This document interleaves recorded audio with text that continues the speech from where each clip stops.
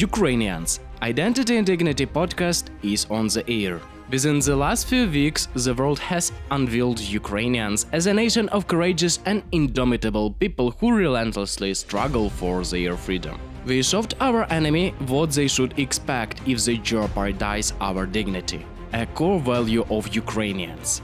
A lot of people worldwide now follow the news from Ukrainian hotspots, but we believe that without understanding our identity and the circumstances that formed us, the world won't be able to understand us enough, which will limit the prospects of support and cooperation.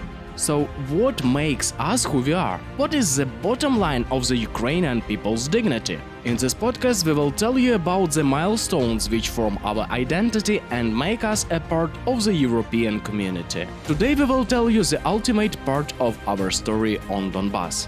Why the diplomatic tool was inefficient? Why did the West in a way embody the break in regulation of the conflict? And what was the true face of Russian pacification within Donbas? Observe it through the pages of our history. Could the war in Ukraine be prevented? Probably not, but could the world leaders avert thousands of innocent Ukrainian people being killed if they honestly tried to stop Russia several years ago? Indeed, they could. Here we will tell you why the Minsk agreements did not work from the very minute they were signed, about the Western leaders' craven and somewhat controversial reaction to the Russian aggression up until 2022, as well as provide evidence of Russian terrifying methods of torture after establishing their regime in Donbas.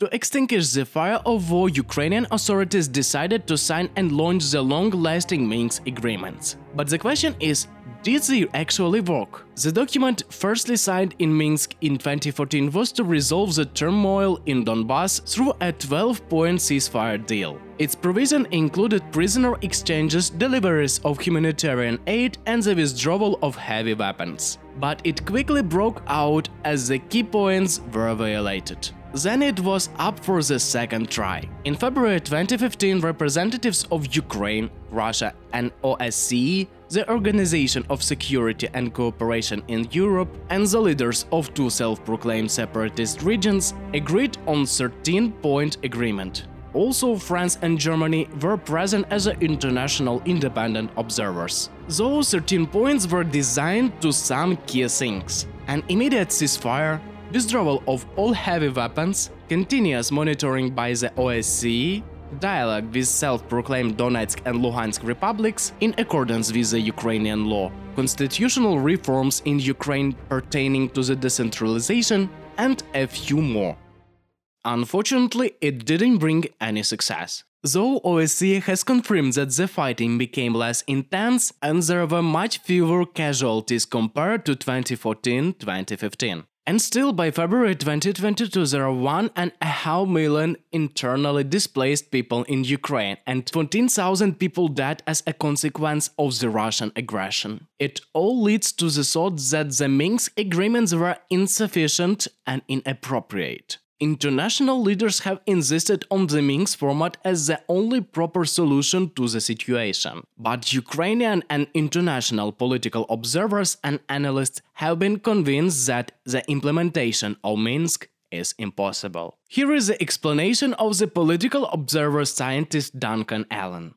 The Minsk agreements of September 2014 and February 2015, aimed at ending Russia's war in eastern Ukraine, are based on two incompatible interpretations of Ukraine's sovereignty. By interpreting sovereignty from a Russian perspective, the analyst means a point on the decentralization of power, or as it is otherwise called, law on special status, which how Russians believed would pave the way for the federalization of Ukraine and the establishment of the de facto power in the eastern region. Russian optics is that we have three sides to the conflict: Ukraine, Russia and the two self-proclaimed republics. Articulating this rhetoric, Russia prompted Ukraine to lead a direct dialogue with terrorist LPR and DPR. The Ukrainian interpretation, on the contrary, aims to return the territories under the control of our state. It's the whole opposite, as Ukraine recognizes only two sides of the conflict – Russia and Ukraine. Also, Ukraine relinquished any proposals to hold a dialogue with two pseudo-republics, since it would be equivalent to legalization and recognition of LPR and DPR. Besides, only 12% of Ukrainian people supported the direct dialogue with those illegal states. A very comprehensive understanding of the actual situation regarding the functionality of the Minsk agreements could be reflected in the words of the head of Ukraine's mission to NATO, Natalia Galibrenko. Russians have never been interested in launching a substantive part. The armaments, all the armed forces, the exchange of prisoners, etc. That is, the Russians were never interested in it. They always started reading the Minsk agreements from the end, where it was about the elections, where it was about the amnesty law. To strengthen its positions after it was quite obvious the Minsk agreements didn't work out and undermined Ukraine's legal order, Russian propaganda was rife with the narratives of holding a pseudo-referendum in the occupied territories. The BBC team worked in areas partially controlled by the militaries at that time and observed the so-called referendum. Here is how journalists recall the voting in Slovyansk.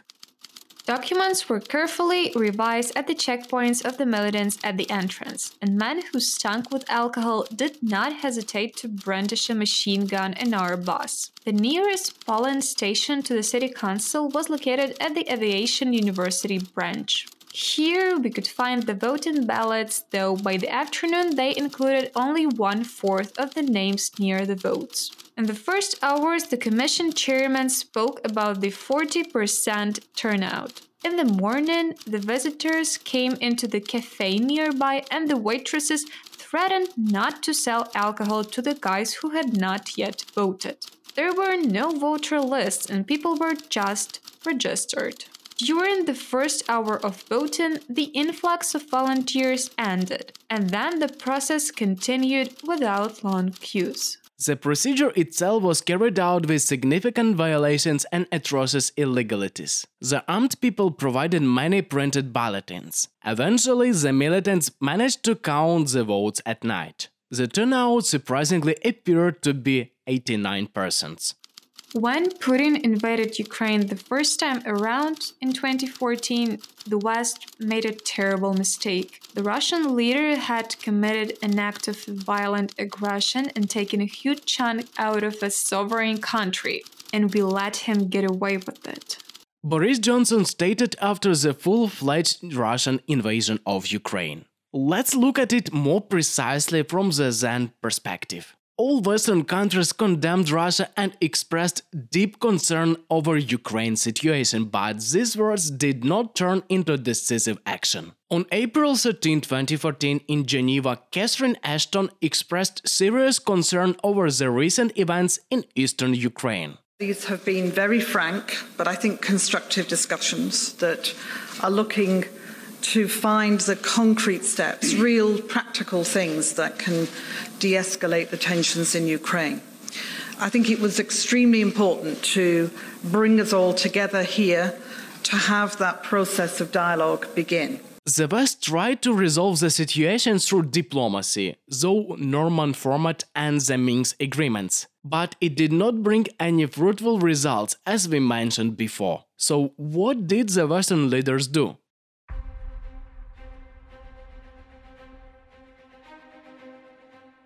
They started to impose sanctions that were not very effective. As of 2016, the blacklist of the United States, the European Union and 13 other countries, including Canada, Australia, Japan and Switzerland, included 146 Russian figures and 37 Russian companies supporting or financing the war. Generally, this slight cancelling touched Russian major banks, high-ranking officials, businessmen, artists, etc. After more than 2.5 years of sanctions, Russian officials claimed Russian economy didn't experience a tangible meltdown and wasn't devastated. It allegedly adapted to the sanctioning policies and began to develop. In 2016, Putin even stated that the country's economy started to strengthen, and there were no tightening sanctions from the side of the West as a response. How the monster was let out and fueled? Well, some portion of the bitter truth should be remembered here. The United States, Great Britain and Russia were the guarantors of the Budapest Memorandum, under which Ukraine gave up its nuclear weapons and got promises that the Russian Federation, the United Kingdom and the United States will not threaten or use military force or economic coercion against Ukraine, except in self-defense or otherwise in accordance with the Charter of the United Nations. Russia has been violating this document since the invasion of Crimea. Some complain the United States and Great Britain did not properly react, but there is one important point to consider. According to the agreement, the guarantor states can demand immediate action by the UN Security Council only if Ukraine is being attacked by nuclear weapons. Thus, there are no defined sanctions mechanism to punish Russia. Additionally, on 3rd April 2008, a NATO summit would be held in Bucharest, which aimed at paving Ukraine's future in the North Atlantic Alliance. Though some of the most prominent players, including Sarkozy, the French leader, and Merkel, the German chancellor, vetoed the decision because Russia was strongly against such a scenario for Ukraine. Even before the war in the east of Ukraine, European leaders didn't want to provoke Putin and naively thought that the ban on Ukraine's membership in NATO would pacify the dictator. And they made this mistake many times repeatedly. It is quite clear that the US, as the core power of the Western world, should have been resolute in the helping Ukraine and counterpunching Russia. On January 23, 2015, US Senator John McCain called on the then US President Barack Obama to provide Ukraine with the lethal weapons. It's the high time for Mr. President to provide Ukraine with lethal weapons it needs for the defense to exhibit the spirit of decisiveness. If this demand is disrupted, it will be the apparent sign of weakness not only for Putin but also for the potential aggressors in the entire world. Though Obama didn't take a firm position and insisted on peacekeeping. Only when Trump ruled the US did Ukraine begin to receive lethal weapons and more aid from the US. And 2021, relative to the previous years, under the Biden administration became more blissful for Ukraine in terms of military aid. Many tons of ammunition and lethal weapons were supplied.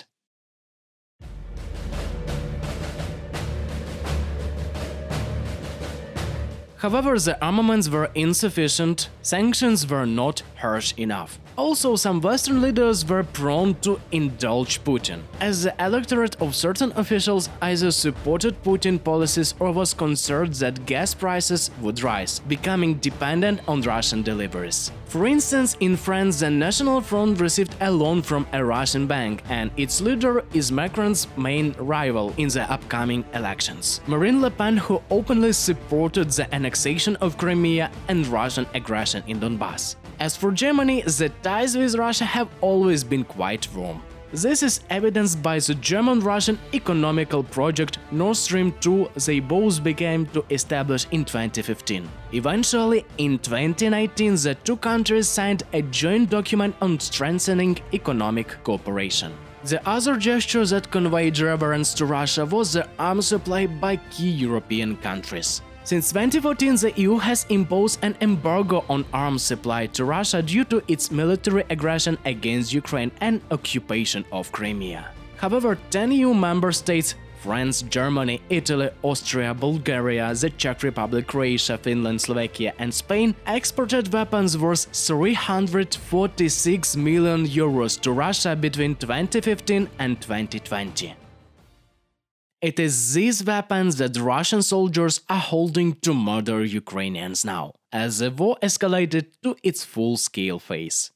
Consequently, Putin began to embody even greater power and impunity, putting more pressure on the West through gas policies. In 2021, Russia began to push Europe to accelerate the launch of PP2. Russia created an artificial gas shortage in the continent and raised gas prices in the EU by the 250% since January 2021. But when we come back to the topic, what was it like to live in Donbas since the Russian invasion? Well, a lot to discuss, though we have prepared it.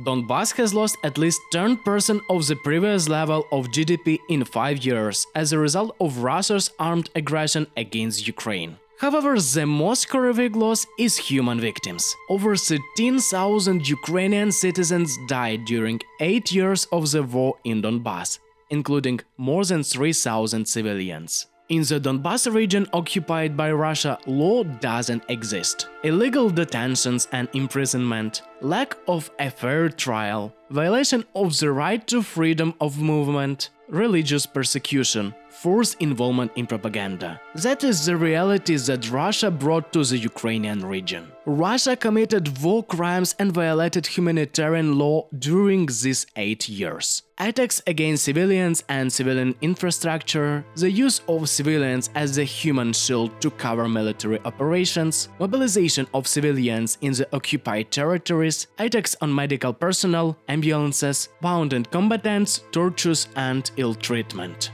Russian forces shot humanitarian corridors with civilians during the liberation of Lysychansk by Ukraine in 2014. Russian forces shot the collection and evacuation locations in Debaltseve in 2015. Russian forces shot the outskirts of Avdiivka during the evacuation of kids in 2015. And these are just a few cases described. The world discovered Russia's crimes only after 24th February 22. While Russia used these methods for years in Donbas.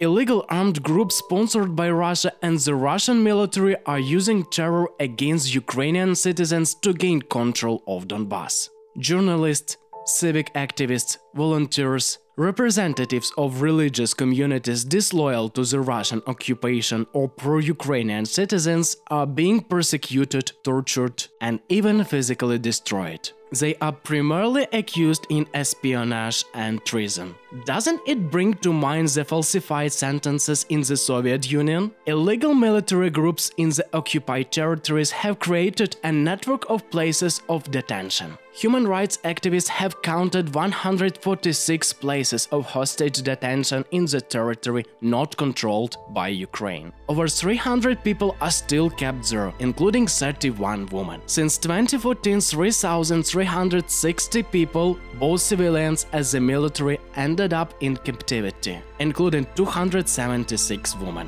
260 people are missing. Torture is terrifying there. Electric shocks are one of the methods. Over 200, both males and females, were raped just in 3 years of the war in Donbas.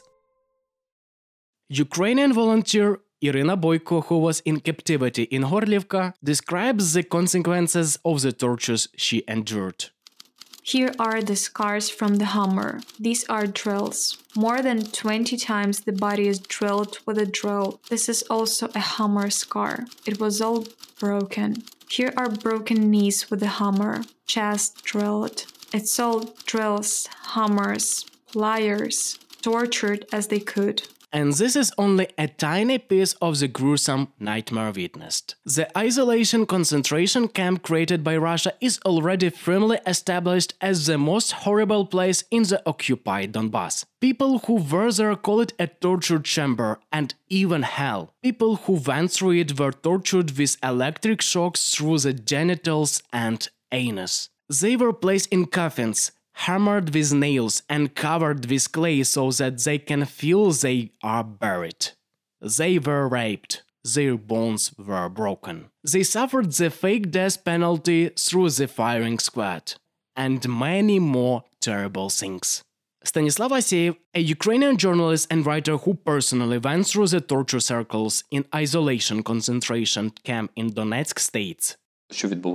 What's going on in those basements? The person is stripped naked, taped, so that he or she cannot move, and then they are doing whatever they want. In his book The Torture Camp on Paradise Street, he describes this place in one word: inevitability. When you are put on the table and wrapped tightly with scotch tape, you can shout anything. It will not change anything. At that moment, a person feels fragility, helplessness, and weakness. The daily hypnotic suggestion to a human being that he is devoid of any human traits over time actually deprives him of his strength of will and sense of dignity. Stanislav Asiev says that psychological tortures in isolation are even worse than physical.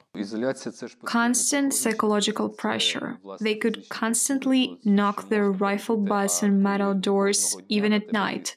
I don't know how to convey this feeling in words, but you just shudder and jump. One of the rules, and this is also psychological torture, when the door opens at any time of the day, you have to get up from the plank bed, put the plastic bag on your head, turn to the wall, and put your hands behind your back and stand. And when they knock on your door, you're ready. As you see, the diplomatic weapon was too fragile ahead of the totalitarian Russian regime that didn't wish to compromise. The Minsk agreements were crushed. Then the attempts of the West were put out by their bloody cooperation with Moscow throughout these 8 years.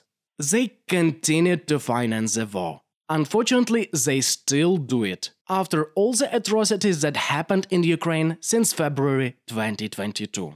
And yet, the story isn't completed. Donbas still bears a face and status in the Russian world. People are instilled with a feeling of Russianness, and deliberate human rights violations happen, as they did way too often. Now, with the outrage of the full-fledged war from February 2022, the Foreign Minister of Ukraine Dmytro Kuleba anticipates that the battle for Donbas will remind us of the eventful battlefield of the World War II. And as the Russians lost in the most decisive battle for Kyiv, they would apparently get even more rampant in those forthcoming rounds. To get the discourse of today's war, we will begin to cover it for you in our next episode. The worst is yet to come, we can presume. But as we are warriors of light, we will be firm till the very end that obscurity and darkness will be defeated. And the truth will be ours. Glory to Ukraine!